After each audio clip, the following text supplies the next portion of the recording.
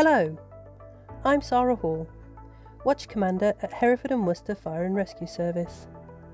Welcome to the Women in the Fire Service podcast, a show for those who champion equality and diversity in fire. Did you know only 7% of all firefighters in England are women, or that less than 5% are from an ethnic minority? In our first ever podcast series, we give advice and encouragement to people of all genders considering careers in the fire service. Volunteer hosts like myself talk about our experiences as firefighters and answer all your burning questions on joining us. Want to know what you can do to stand out from the crowd when applying for a role in the fire service? Well, that's precisely what we're going to help you with in this episode. You'll get lots of tips and advice to help boost your confidence and focus. Be inspired. Be a future firefighter.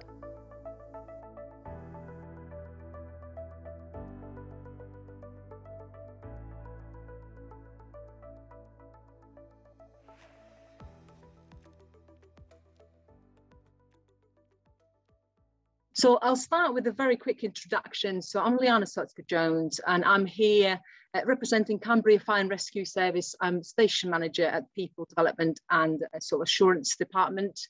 But actually here today, I'm as a Women in the Fire Service representative and host of this session. And I'll be sharing my own journey, which hopefully will help you with application forms and interview techniques as and when you get to that stage in your process when you apply for your respective fire services.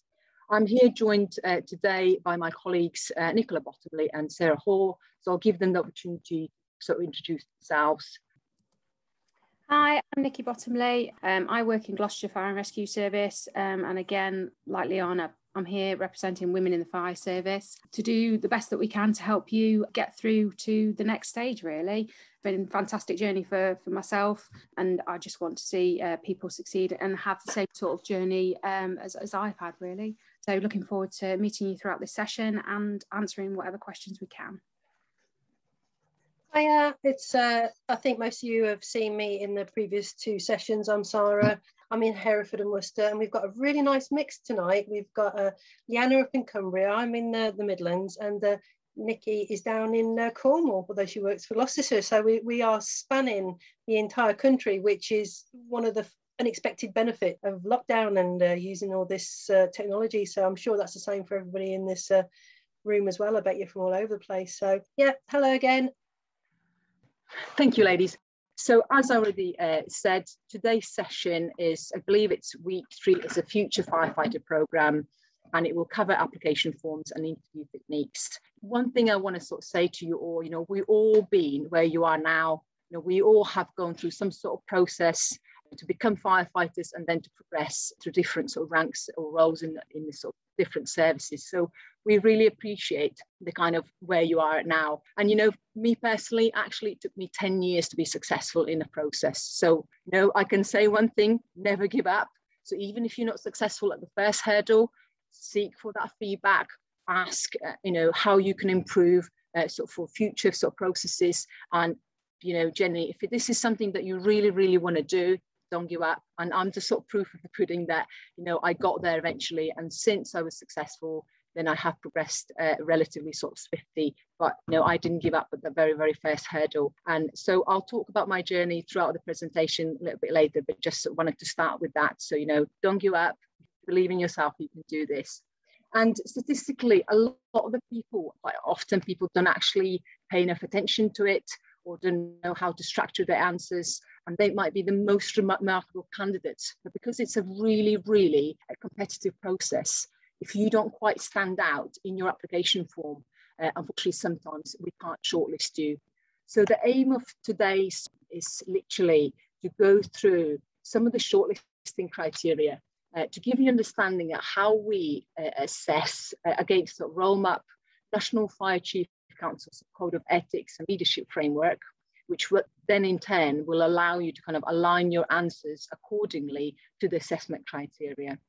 It'll also outline the importance of researching the role of a firefighter and the service and what sort of service delivery we sort of deliver. And again, the first 2 sessions in this sort of Future Firefighter program was on the role of a firefighter and the role of the fire service. So again, hopefully that, has given you that kind of heads up of what to expect, but we'll cover that a little bit more detail during today's session as well. Then we'll look at sort of how to present your application form so that you stand out, so that you can really sell yourself, and so that you put all the sort of skill sets and all your values and behaviours in a way that the fire service sort of, panel who shortlists your application form sort of selects you, and hopefully you stand out as a candidate.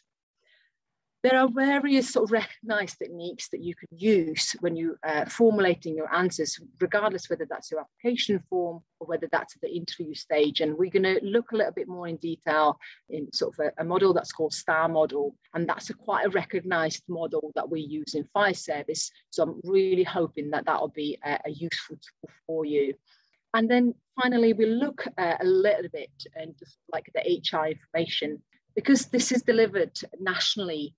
We sort of, we don't have necessarily the knowledge of how things are done in every single service. So we're going to look at kind of generic sort of HR information that will be sort of kind of general. But we also encourage you to, when you go for the process, to, get in touch with that recruitment team or HR team and make sure that they sort of, give you that input. What is the eligibility criteria locally as well? Okay, so those are the aims and objectives, lots to cover. So any application form, usually it's sort of when you actually formulating your answers, what we're looking as a sort of shortlisting panel, we're looking at sort of how are you meeting sort of role map or job specification criteria. And it's usually assessed against sort of either core values or sort of codes of ethics. A National Fire Chief Council has recently introduced a code of ethics, kind of values, if you like, and behaviours that we want you to portray. And if you portray these behaviours and values, you're more likely to be suited for the role of a firefighter. And so when you're completing your application form, quite often, we want to hear about you. How have you actually put your communities first? Is there something that you've done that's helped the communities? There might be some voluntary work that you've done. You might be part of a community group. You might have something during the recent pandemic to support your local community. We as a fire service are very community focused. And if you already got those examples, that's something that will make you slightly different from other applicants. Because what you have to remember, depending on the service that you're applying for, you'll be competing against thousands of people. So it's almost like it's really, really important that you stand out. And so if community, putting your community first is one of the kind of code of ethics or value, if you got examples of how you've done that, that will already put you kind of almost in a better position. Okay. Dignity and respect, integrity, leadership, equality, diversity, inclusion. Again, if you have examples of how you portray those values and behaviors, it makes you stand out, because it shows that you fully understand the values that we are kind of living every day as a service. And especially at the moment, equality, diversity, inclusion, if you've done your research about the sort of fire sector in general, currently we are, promoting that, that we're attracting a more diverse workforce. We're trying to diversify the role of a firefighter.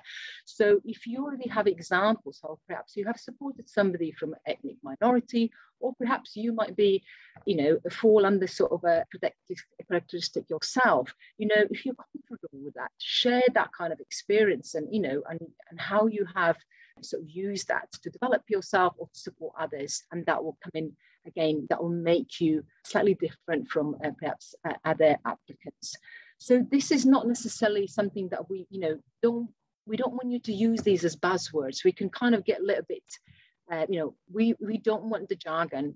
We want you to understand the codes of ethic or values of your service, but we actually want to know how you portray those values. And if you get to the interview stage, have a think about what are actually your own values, because we might have a set of values as a service that we're trying to promote, but actually come with your own values. What can you bring to the fire service? How are you actually different?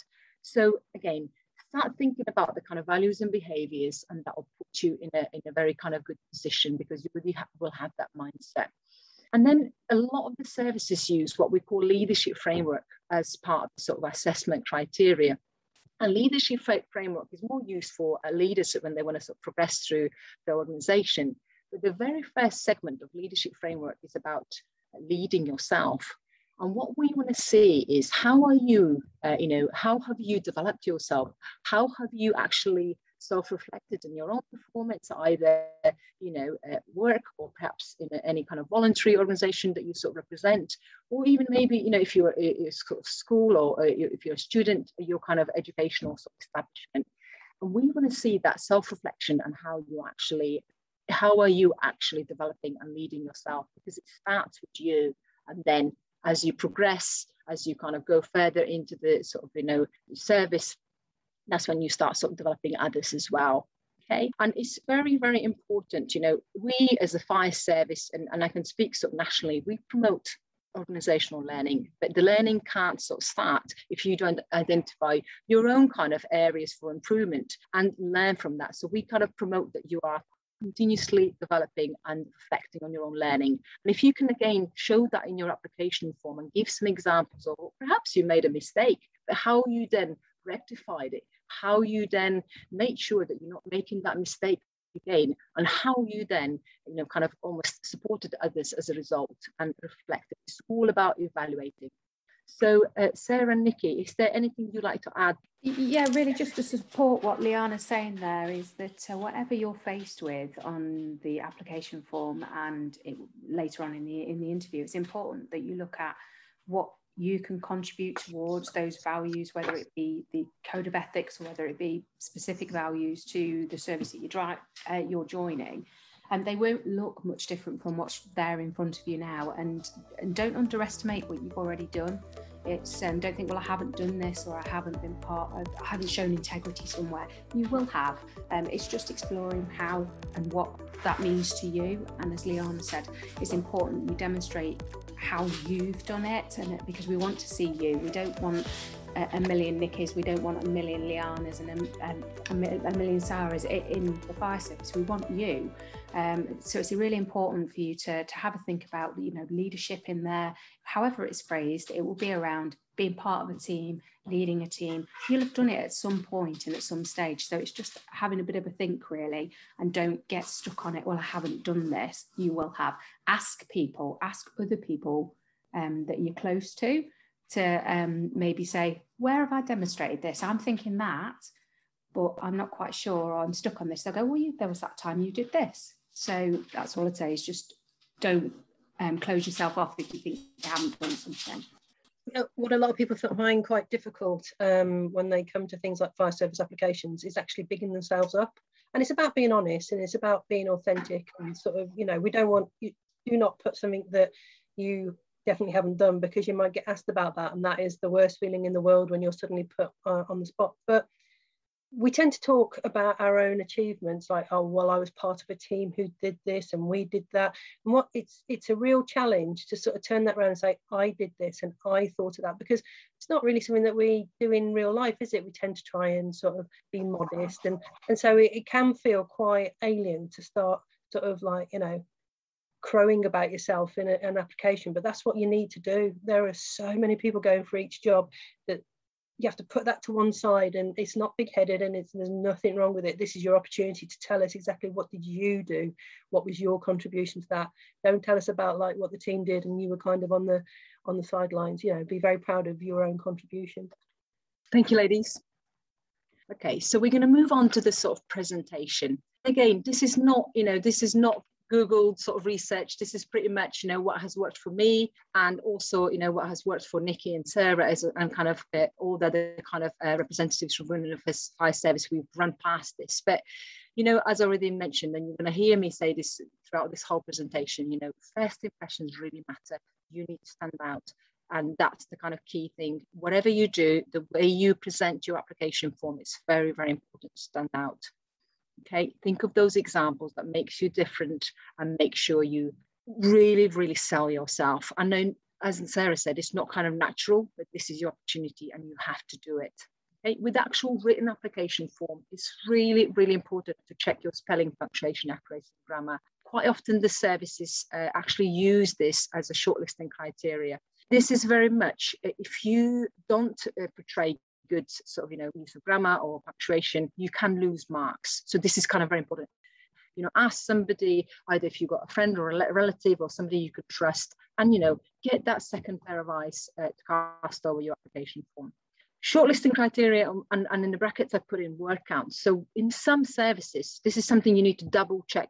Word count is really key. When you are answering your question, check how many words they have allocated. So sometimes they say, use 200 words to answer this question. And if, let's say, you only used 50 words to answer the question, it might be the best answer you could give, the model answer, if you haven't utilized the word count given. Some services might use that as as an opportunity to kind of during the SIFT, not even select your application form.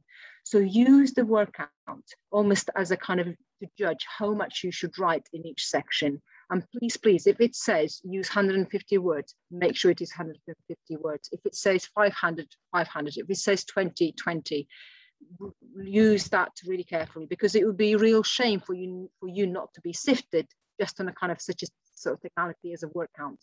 But because there's so many applicants, sometimes services might have to go sift through 1,000 application forms. So this is kind of almost an easy way for them to kind of sift through. But if you haven't actually listened to that instruction and you haven't utilized the word count, they've got that opportunity to kind of the instructions not being followed. And so this is quite a key structure. Different services might have different application forms. Some might use, if they are a county council led FI service, they might have a county council sort of already a kind of a template, an application form. Some might be run by the fire authority and they might have a slightly different. So look at the actual application form. But the key thing is, in your candidate pack, when you receive that, as part of your kind of, when you kind of put your express your interest, you will actually have a job spec. Some services call it a role map. Some services might call it job description. But look at that role map and make sure that your kind of examples are aligning to the role map. And that way you are, definitely covering what they're expecting you to cover. And I already mentioned about the sort of spelling, punctuation, grammar, but make sure you proofread it. Start your application form, come back to it the following day, take your time, don't rush it. And if it's an online application form, quite often you log into it and you start sort of answering your questions, you start filling it in. It usually saves it where you left it. So there isn't a real rush to complete it then and there. And I always encourage people to actually take their time, because we have had candidates who they think, oh, if we rush it in and if we submit it first, it might show that we are keen, and then they don't actually have the time to proofread it or have a think about it. So take your time with proofreading and sort of, kind of structuring your answers accordingly to the role map as well. Okay, so I'll let other two co-hosts opportunity to come in if they want to come in at this point. Just to reiterate again what Liana said there about the structure against the role map, really. And my advice there is where there will be essential and desirable criteria, so you'll have come across those terms. Where you're looking at those, you need to show in your application that you've reached those essential criteria, and you need to demonstrate how you've reached them. We can't guess. Everything on a piece of paper, whether you know the person that's you think you know the person that's going to be marking this, they don't know. You are a piece of paper and your information is on that paper. You need to set us a picture of who you are. Yeah, that's really important that you hit one of those marks, because that's showing us that you can do one of those things. Thank you. Another thing that I found quite difficult when I first started applying for fire services, and it took me 2 years to become full-time, get other people to read through your application. And again, that might be something that you're really reluctant to do because you think, oh, I don't want to waste someone else's time, or I don't want to, be a pain and be asking. Put it under everyone's noses. I mean, as we all go through promotions, me, Liana, Nicola and I, we rely on the people that we can trust going to and asking for advice. And it's quite soul destroying when you've worked really hard and you hand it to someone and they say, oh yeah, I'd start again on this question. And you just think, oh, there's been so much time. But it takes so much time to go through an application, throw everything you have at everyone you do, because no matter how boring the process of it might feel, you might be waiting another year, you might be waiting another 2 or 3 years before you can apply again.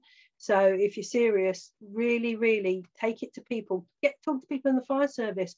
If they're not involved in the process themselves, most people who will have had an experience of marking or working in that system, they'll have a look through, and obviously they may not give you the exact advice you need, but they will give you some sort of pointers, and they will like look at how they would have marked it if it was them. So do not be shy about getting to know people and sort of saying, please read my application, please read my application.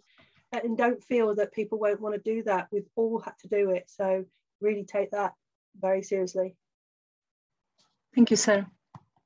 Okay, so as already mentioned, that we're going to be looking at sort of recognised sort of model. Quite often people sort of, when they're filling in application forms, they don't quite know where to start, how to sort of structure it, and what we're quite sort of keen to use in fire service is what we call STAR model. And it's a recognised technique, and quite often people use it in the interviews as well. But in any sort of, when you're describing a situation, go into a bit more kind of almost a background, tell what the situation was, what it kind of involved, and then what was the task in it that you performed, and perhaps what task you were given, and how it then resolved in an action, and what was the outcome. And if you sort of use this STAR model when you're formulating your answer, it almost gives you that structure. But what you have to be a little bit careful, some people are better at it than others, and if you're going to use it in your written application form, be mindful of that word count, because if you're going to use 10 sentences to set the scene and then go into all the tasks where and the actions, sometimes it can kind of take a lot of your word count, and maybe you're not giving enough, you're giving kind of almost just one example where perhaps you could have used 2 or 3. So, if you feel more comfortable with using the STAR model, if you get to the kind of interview stage, that's probably where it's kind of even more suited, because verbally, you can kind of talk into a bit more detail. But, STAR model, it is very much sort of fire service kind of, a lot of the services use this, but maybe your service might use a different kind of technique. So when you apply, you can actually ask the recruitment team, is the expectation for me to use the STAR model when I'm structuring my answers? And then that way you're showing that you understand it, and you kind of, they will guide you. But, in this sort of my experience, I worked in Gloucestershire, and now I'm in Cumbrian Fire and Rescue Service. STAR model was very well used, and actually, as a sort of a person sitting in a panel and kind of like shortlisting application forms, if I'm actually recognizing that STAR model, it also shows me that you've done your research and you are aware of this sort of recognized technique. And so again, it might not be for everyone, but it's a really good tool to have in your toolbox when you're applying. Okay, so I don't know, Nicola, Sarah, is there anything you want to kind of add on this? Yeah, again, as Liana said, this is just one model that can be used when you're structuring answers. For me, I go off on a tangent. I like to talk, so it just keeps me on track. When you use something like this, it actually helps you to bring together your answer, so that you are actually answering the question, because that's really important. We do quite often have interviews and applications where people really just don't answer the question, so you can't score them on that.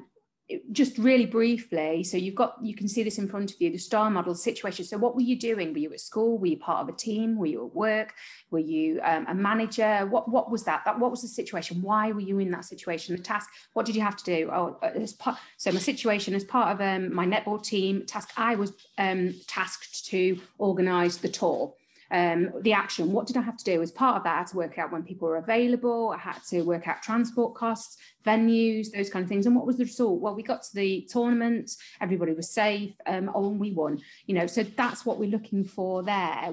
That's why and how you would use that model. So it's just one. It isn't one that everybody uses, as Liana said, but it's great. I use it a lot because it does just keep me focused. And on that point, I'll keep it short.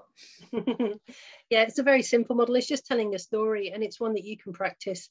You can practice this every day, just telling any sort of story. Just practice using those 4 elements, and it's something that you can get used to doing, so you're not in that situation where you're sat there under pressure in an interview and your mouth's gone dry and you suddenly just practice it. You can practice it every day. You can practice it talking to your friends and just tell them what you're doing, And just talking about anything, you can just fit anything into this, which is why probably many of us like it.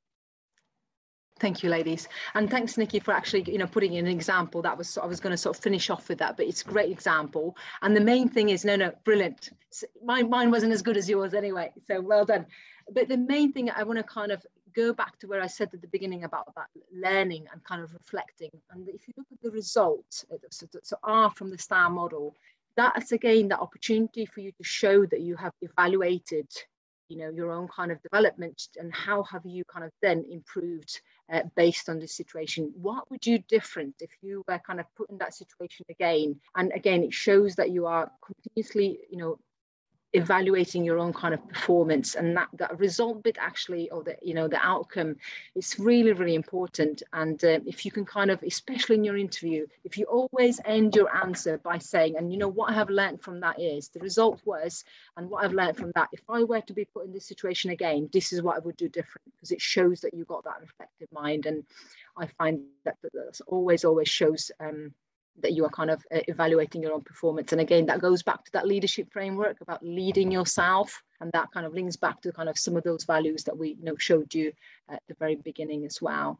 I also want to give you opportunity to sort of ask us questions. So I think we're sort of nearly there, halfway through, and so now the HR information.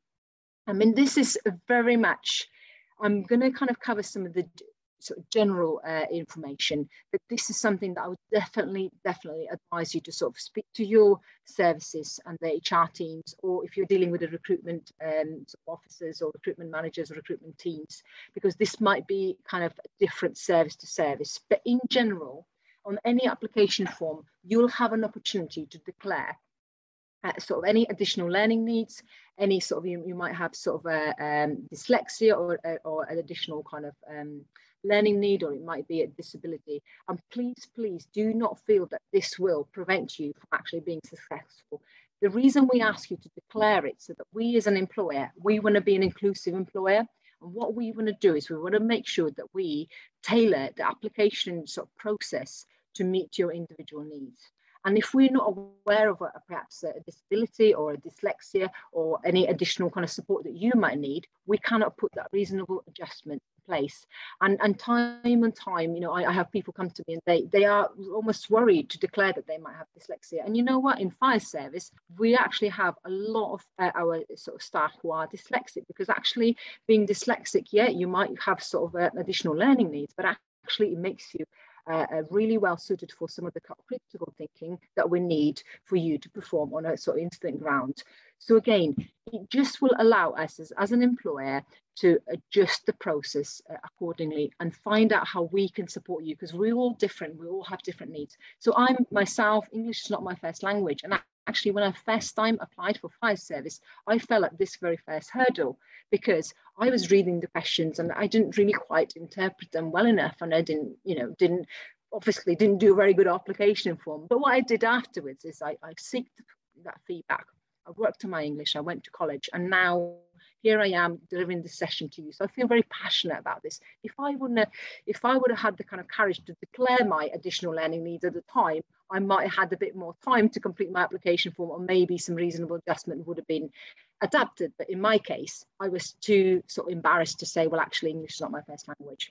But, so that's why I'm really, really encouraging you to do that, because ultimately we want you. And if you are different, it means that, we need to tailor the support to support you, and we need to know that. And also, if you don't declare it, then support might not be in place, and then again it'll be quite, so you will make that kind of journey just a little bit harder for yourself. Okay, exactly the same with any criminal convictions. As part of the sort of process, there will be a full DBS check.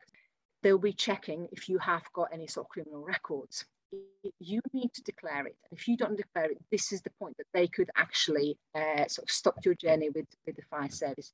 If you declare it, it doesn't mean that any previous criminal conviction, spent or unspent, will prevent you from progressing further. It just means they'll be looking at the individual circumstance. It will all be kept confidential, and it will be put in front of a panel, and they will look at, how have you kind of, developed yourself, and how have you kind of bettered yourself as an individual. So it doesn't mean that you're not going to be successful, but it needs to be declared, because otherwise, again, it might prevent you from progressing further. And again, your individual HR departments will be able to give you a bit more sort of guidance on it. At the application form stage, quite often it's just a tick in the box. Yes, I do have additional learning need, or yes or no, I haven't got sort of criminal conviction or criminal record. Okay. And as I already said, just be honest in your declaration, because we want to kind of find out about you and how we can support you. Every service will have a different initial eligibility criteria. Quite often when you apply, you will get like a candidate pack. Some services might call it something else, but like in your candidate pack or the information email that you receive when you initially express your interest, there will be that initial eligibility criteria. Check with the team. Quite often it might be some services require you to have a driving license. So, if that's a criteria, you need to make sure you have a driving license. And the reason for that is that you might be expected to go to training courses or community engagement using a service vehicle. Some services that might not be a requirement. So again, you need to check that. And also, with especially now that we're kind of no longer part of EU, just make sure that you have that eligibility to work in the UK.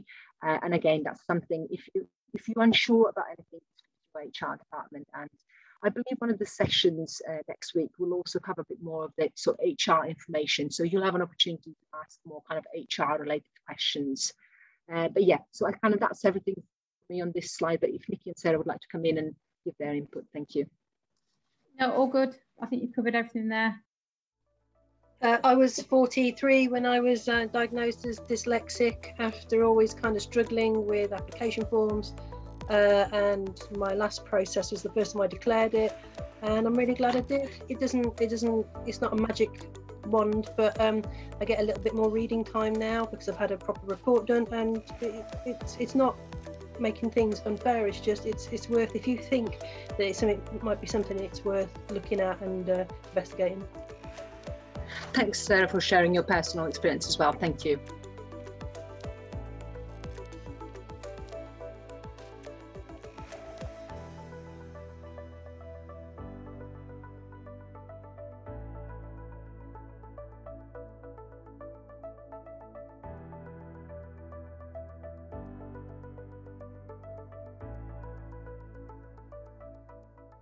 So, interview techniques, this is not, it's not a list that kind of, there's more things you can think about, but these are just a few things that I know that worked for me and I know that worked for my colleagues. So, but as I already kind of mentioned, use STAR model to structure answers where you can. And in a sense, we already covered that in a slide, but that will give you that opportunity to structure answers. It's always really difficult. You're in front of a panel, you might not actually have had an experience of being in an interview before. So, this is just your way of making sure you're not going off the topic, that you're kind of, covering what they want to hear, and so that they can actually mark your kind of experience and mark it against the assessment criteria. I personally always start with actually, when you introduce yourself to the panel, I always tell them, do you mind if I actually write down the questions? Because that gives me that kind of couple of minutes, actually just a bit of breathing time. Oh, they've asked me this question. By writing it down, I can also then look at it. Oh, have I covered that? Because we in fire service are quite bad at quite often we ask sort of questions that actually they are kind of 2 or 3 part questions. So in one question, you actually have 3 questions to answer. So they might say, are you aware of the kind of, transformation journey that we are on? What is the role of the fire service? And what do you think about the diversifying the role? And so before you know it, there's 3 elements of that one question. So you need to show the awareness of the role of a firefighter. You need to be aware of the sort of journey that the fire service is on in diversifying the role. And you also need to, show kind of that, the kind of behaviors that might make you the right, for that kind of role as well. So by writing it down, that way you are giving yourself the opportunity to break it down and actually go back to, oh, have I covered the role? Have I covered the set? Have I covered this? So and that kind of helps. Take your time. You will be given time for an interview. Again, every service might be different, but pace yourself. And I'm particularly bad at this because I'm full on 100 miles an hour at full speed. If the interviewers have actually heard enough, if they kind of covered everything that they need to cover, sometimes they might stop you and say, we stop now, we'll move to the next question. So don't be kind of phased if they interrupt you, whilst you're talking, because at the end of the day, it's sort of like if they've heard enough, they've got usually a full day of interviews, and kind of they're not gonna, you're not gonna get all the time in a day to sort of answer the questions. So hence that structure again is very important, because it allows you to kind of structure your answers.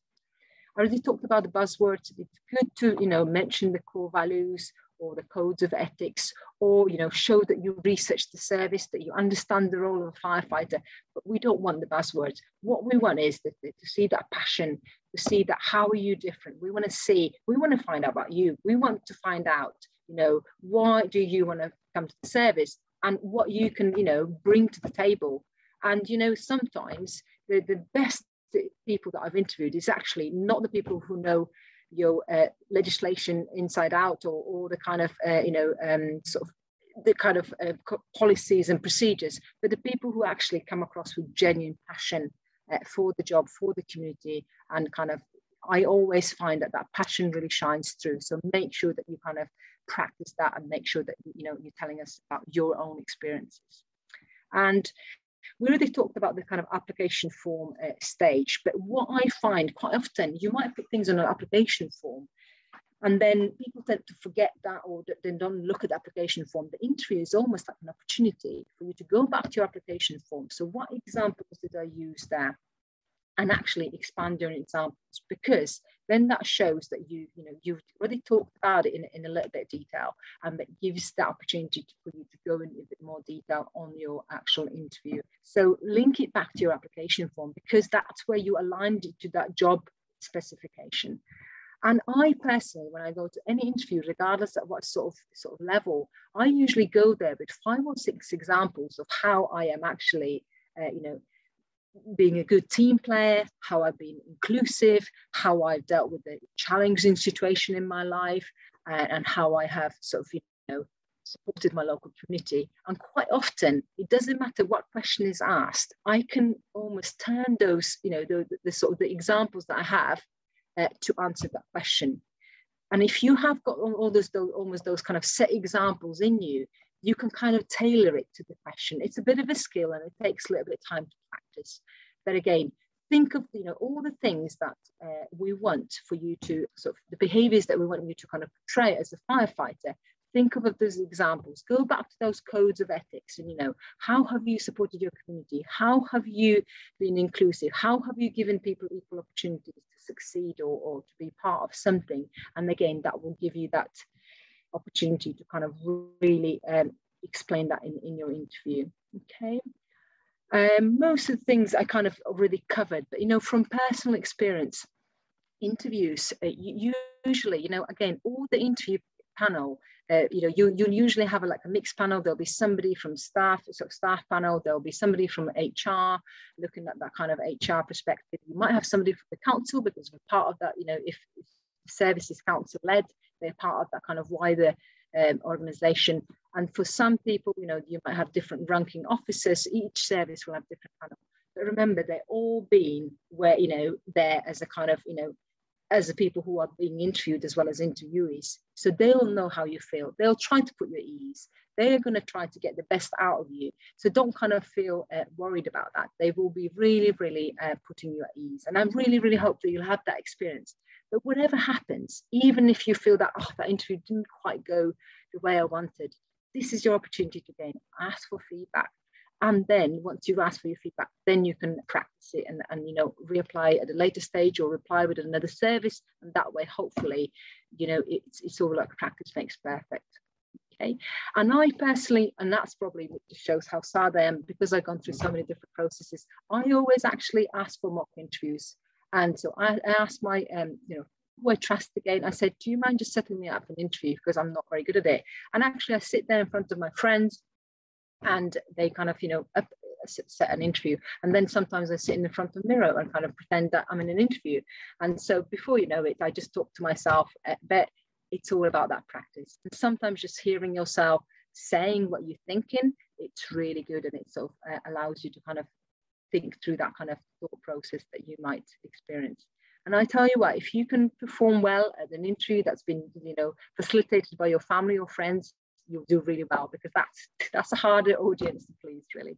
Okay, so I'll let Sarah and Nikki opportunity to come in as well. Yeah, so I joined the fire service many years ago, and things have changed a lot in that time. What we're finding nowadays is we're not looking for somebody to fit in. We're looking for somebody that will take us forward. We want to look for somebody. So the recent process that we did in Gloucestershire with our firefighters, we were looking for those that fit in. We wanted to see those that could take us in a different direction and make us better as a fire service. So this is really your opportunity to sell yourself. It is about you. And I think that's really important. When you come out of this, process, you've got to have sold yourself.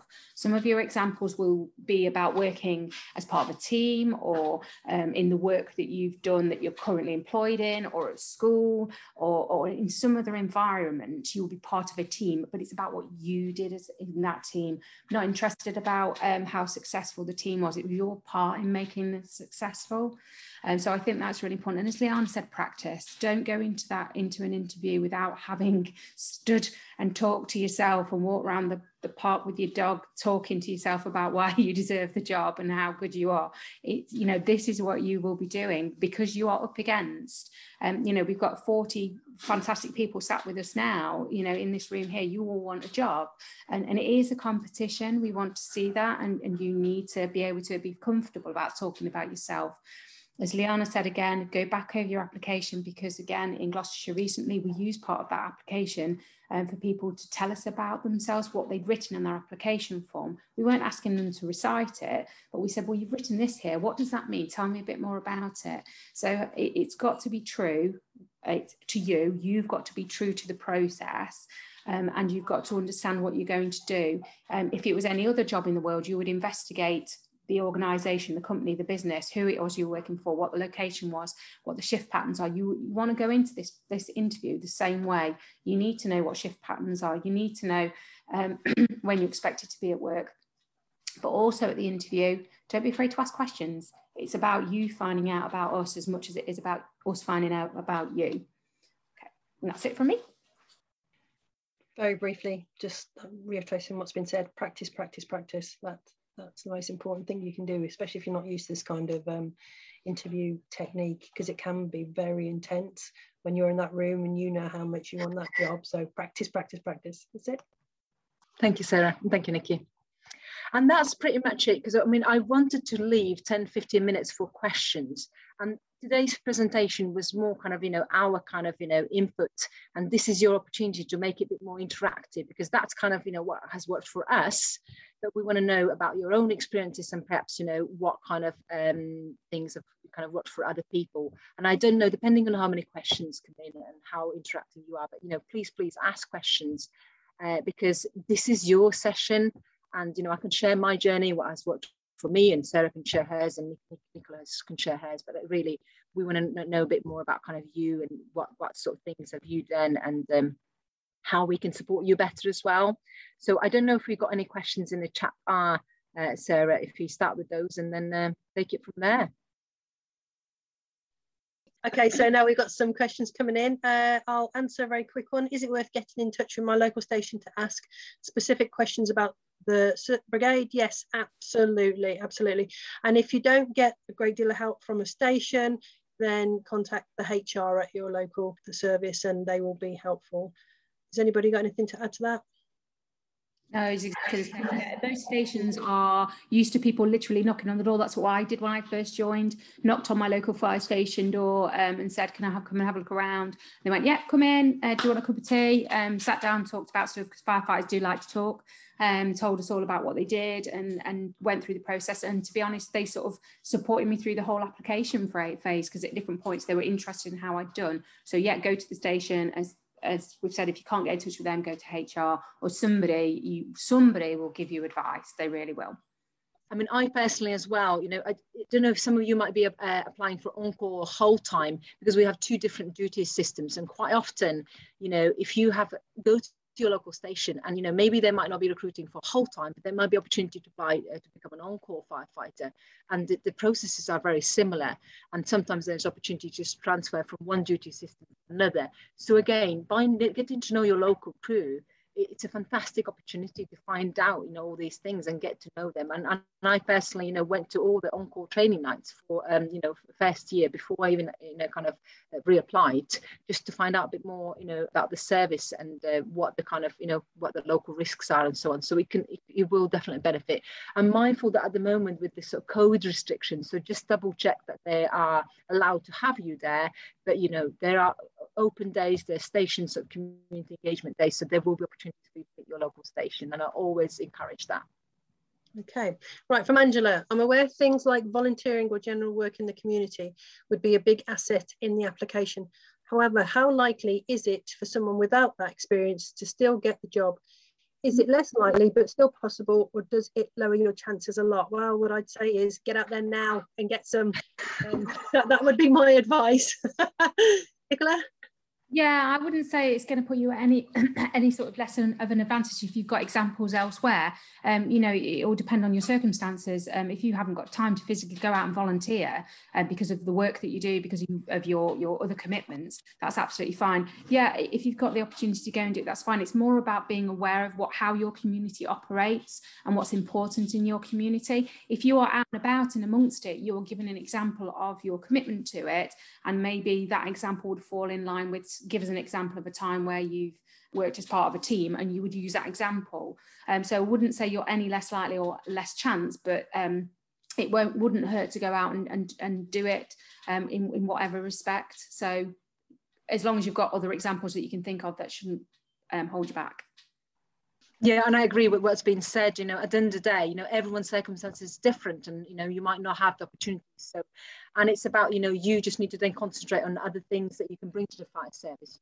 And it's about that. I mean, you already had the session on the sort of role of a firefighter in the service, and hence we didn't go into so much detail. But just to reiterate, just in case if there's some people weren't part of those first two sessions, the role of a firefighter, and it's showing that awareness. So it's not just about the fighting fires or responding to operational incidents or flooding or rescues. The big part is the community focused, and that's why if you're already part of any kind of community support groups, it just gives you that kind of, in a sense, you have that awareness. But actually, if you show the understanding of how your local station or how your service is actually supporting the community, COVID response, you know, actually not many people are aware that, you know, firefighters were driving ambulances, delivering PPEs, running vaccination clinics. That's a fantastic example of how we supported our local communities. So even though you might not be part of that physical sort of activity, you are aware of that community engagement. You know, in some services we provide telecare response. Telecare, or, you know, again, it might be called different areas, but that's kind of, if somebody has fallen or somebody is experiencing cardiac arrest, you're providing that emergency medical response. You're the first one to respond to that, you know, a lifeline call. So again, you know, if you go there and talk about the role of a firefighter and focus on that operational side, great to have that awareness. But actually, sometimes if you show that awareness how we support our communities, it will just give you that kind of a bit more, you know, make you sort of stand out a little bit more. So it's not about you necessarily doing that community work, but having that awareness. Thank you. Right, so we've got about 8 questions, so I think we're going to have to give quite shortish answers, but actually some of these, a lot of these will sort of, there'll be elements that have already been answered. So next one from Rosie: does it matter if examples are quite old? Since I've been off having children, my options have been more limited. And I understand your anxiety there, and we do like examples to be relatively recent, but a bit like Leanna was just saying there, if you can link things that you've done in your past and how that relates to what you would do in your future and the current work we're doing, I think that would be a really strong, that would show your understanding, it showed that you have worked like that before. Anybody else? And I just wanted to come in, if you're a mum, that's the hardest and the most challenging job in the world. So again, that will make you different, because I'm a mum, and, you know, some of you might have children as well. So don't think, oh, I'm a mum and I haven't done any kind of paid work. You're a mum, you're a hero. And so use that as an example as well. You know, the kind of, perhaps, you know, the challenges and barriers of being a mum because of the, you know, the COVID restrictions, and perhaps you've done homeschooling. So yeah, be proud that you're a mum and kind of use that as an example as well. Okay, because we like mature applicants with some life experiences as well. Is there anywhere that has practiced aptitude tests? Oh, Tom, yes, sorry, you put it in a name. Yeah, poor Tom, he's He hasn't been able to change his name yet, so every week he comes on and my sister's name's Nina. It's a lovely name. Look online. I just literally get on there and Google. There's lots of resources out there. I can't think of any particular ones, but usually when I've Googled, I've found some. Leanne and Nicola, have you got any? Nowhere in particular, but just go online, you'll find them. That they do come up really quickly. Yeah. Don't get hung up on them. Don't get hung up on it. And maybe have a look at it, see what it is, and then fit it to you, rather than getting hung up on what they're asking, because you might be going down the wrong path. Zita says that this presentation was extremely helpful, but now I'm proper nervous. Well, Zita, I don't know if you're in a current process now. What we're trying to do is we're trying to give you that base layer, because like us, I mean, I applied, I don't know how many times I applied before I actually got in, like 4 or 5 times. It is a lot of work. And what we're trying to do is we're trying to really sort of cement in you that this is not just a job application where you just have a go at and expect to get anywhere. You've really got to put that work into it. So we're telling you now, so the things that you do from now on in, if you have an opportunity in your current role or at college, you can sort of think, right, am I going to use this when I go for my application? And so that's why we're trying to make it as detailed as we are. It's not to scare you, but it's kind of like to get your mind into that, right, okay, how can I get everything out of the little examples of everything that I'm doing? Yeah, and just go for it. Be yourself. You'll be fab. Yeah, absolutely. Okay, Jenna, going to stations, even with COVID restrictions, phone up your station, see what they're doing. That's the best way. Is there a different application process if you're wanting to work in the rescue dog unit? Dog units, there are few and far between. A lot of them are attached to the USAR, Urban Search and Rescue, and that entry is still firefighter. And once you're a firefighter, you can apply. Places like West Mids, their dog handler is a non-uniform, so he's actually come through a dog training, so that would be very particular. As I say, there's probably in the UK at the moment, there's probably, I don't know, less than 20 dog units. It's not something that is everywhere, like my service doesn't have one. Smaller youth services don't, but doesn't mean you can't. But it is generally through that route of be a firefighter, and then you can go off into other directions. When it comes to the application form, this is from Jack. Is there any possibility of receiving support from the service? Currently, a local charity is assisting me, but I thought it would be useful to ask the service directly, as I do struggle with answering broad questions.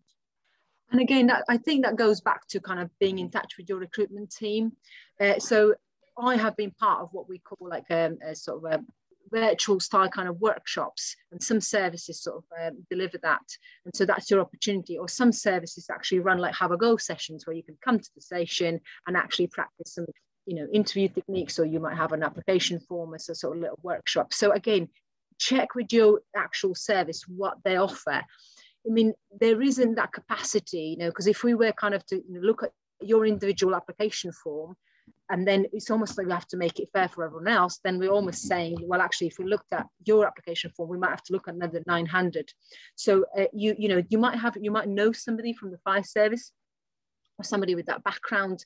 You can ask them to proofread your application if you've got that kind of connection already. But it's quite difficult, even when you are if we are part of a panel, we have to kind of detach ourselves. So we can't really proofread other people's application forms, because then that's that conflict of interest. But yeah, I mean, every service will be different. There will be support available to you in a form of they might run a session which will be generic and outline what they're expecting. Great. Okay, I'm going to answer a very quick one from Gia. How long are the interviews, and can you ask to see questions beforehand at some services? Are there other things on assessment days apart from interviews? Yes, generally they're all different. They will give you full instructions, and it's usually something like a role play or a group discussion or a briefing. They'll give you some information, and then the interviews are generally around 45 minutes. I've never seen one because that's usually about 5 or 6 questions. Now, I've made that quite a quick answer because every single one will be different. So they will give you full instructions. So the longer answer is from Jade. How many days would you say the application process generally stays open for? My area's applications open 23rd of July. I have a mock form prepared, but I'm worried if a question is completely new to the ones I've practiced, then I need not rush and make sure I answer the best. It'll be down to the services need. I mean, our initial application recently was open from January time, wasn't it, Liana? I think. Yeah. It was it closed end of February, beginning of March. So you're talking at least a month generally to be open. So 4 weeks is plenty enough time to actually fill out a form. And if you've got something prepared and there is something different, it gives you loads of time to be able to just tweak it. All I'd say is don't leave it to the last minute. You know, go give yourself a deadline of a week before to have it completed, even if you haven't submitted it then. But don't sit on it. No service will run a short application process for initial firefighters. Different roles and ranks might be different, but initially you're going to be looking at least 4 weeks from that first opening stage to the closing of the application. Yeah, actually, sorry, it was a quicker question than I was expecting. I'd read it wrong when I first saw the because I thought it said how long does it take to fill in an application form. So sorry about that. Yeah, no, Jade, it should Jade's just put thank you. I was panicking. It was only going to be around a week. You can ask. I mean, it will say what the closing date is on it as well. So it'll go live on the 23rd, and it should tell you on what that closing date is. But as Liana said, don't rush to put it in, even if you've got something ready. Don't rush. Give yourself some time. And that is 8 o'clock on the dot. And I think, unless there's any other questions, can I apply to 2 different services if I can go through another one? Oh, yes, you can. Yeah. Some ask you to declare if you're going for another service. I think we did recently, so our process has just run. We did ask if you'd applied with us previously and if you were currently going through another process. It won't stop you. And we didn't mark people down on it. It wasn't that. It was just so we, again, Liana said about honesty from the beginning. And we, fire services, we're under so many different regulations for it. We don't do things on we like the look of you or don't like the look of you. We have a marking system for everything. So don't feel, I can't say this or I can't say that, because we have to operate within very, very tight guidelines. We are governed by all sorts of regulations. So it's very much, we are just following the rules. So don't feel like, they might not think much of me if I put this. Don't worry about that. Just we're not allowed to make personal judgments. We have marking criteria, and that's what we go on. East Sussex application live from tomorrow. And they're open for 2 weeks by the looks of it. Maisie thinks that. So yeah, each one will be different, but they are generally open for quite a while. I mean, if you don't have any more questions, and I just wanted to kind of bring it to close, but really personally from me, thank you for listening. I mean, it's been a really real pleasure to kind of, see so many people here. It's a shame that it's kind of the circumstance that it's virtual and it's not kind of interactive enough, but I hope you found it useful. And ultimately, there is no one way of doing an application form. There isn't kind of a right or wrong way of doing it, but ultimately, I hope you kind of understood the key messages. Just be yourself. Show us how you are different, and we really, really wish you good luck. And as Women in the Fire Service, as a sort of as a support group, we're here. Drop us an email, go on our website, and sort of if you need any more support, we'll be here. And really, it's been our pleasure to deliver this presentation, and hopefully we'll see you in the future sessions, next week and the week after. All the best from me, and hopefully if you come into Cumbria, come and, knock on my door and I'll be there to support you. And if you obviously go to Gloucestershire or Hereford and Worcestershire, we're all here to support you. Yeah, good luck, everybody. Take care. Have a good evening. Good luck. Bye. Bye.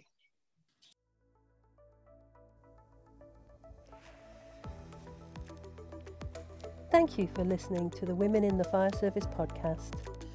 We hope you discovered what drives firefighters to do what they do best, and that you've been inspired to take the next steps on your journey. In our next episode, we talk about the different career opportunities and varied roles in today's fire service. Women in the Fire Service is a not-for-profit organisation. Want to learn more?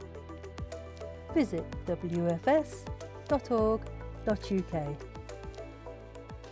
And remember, there's no such thing as a typical firefighter.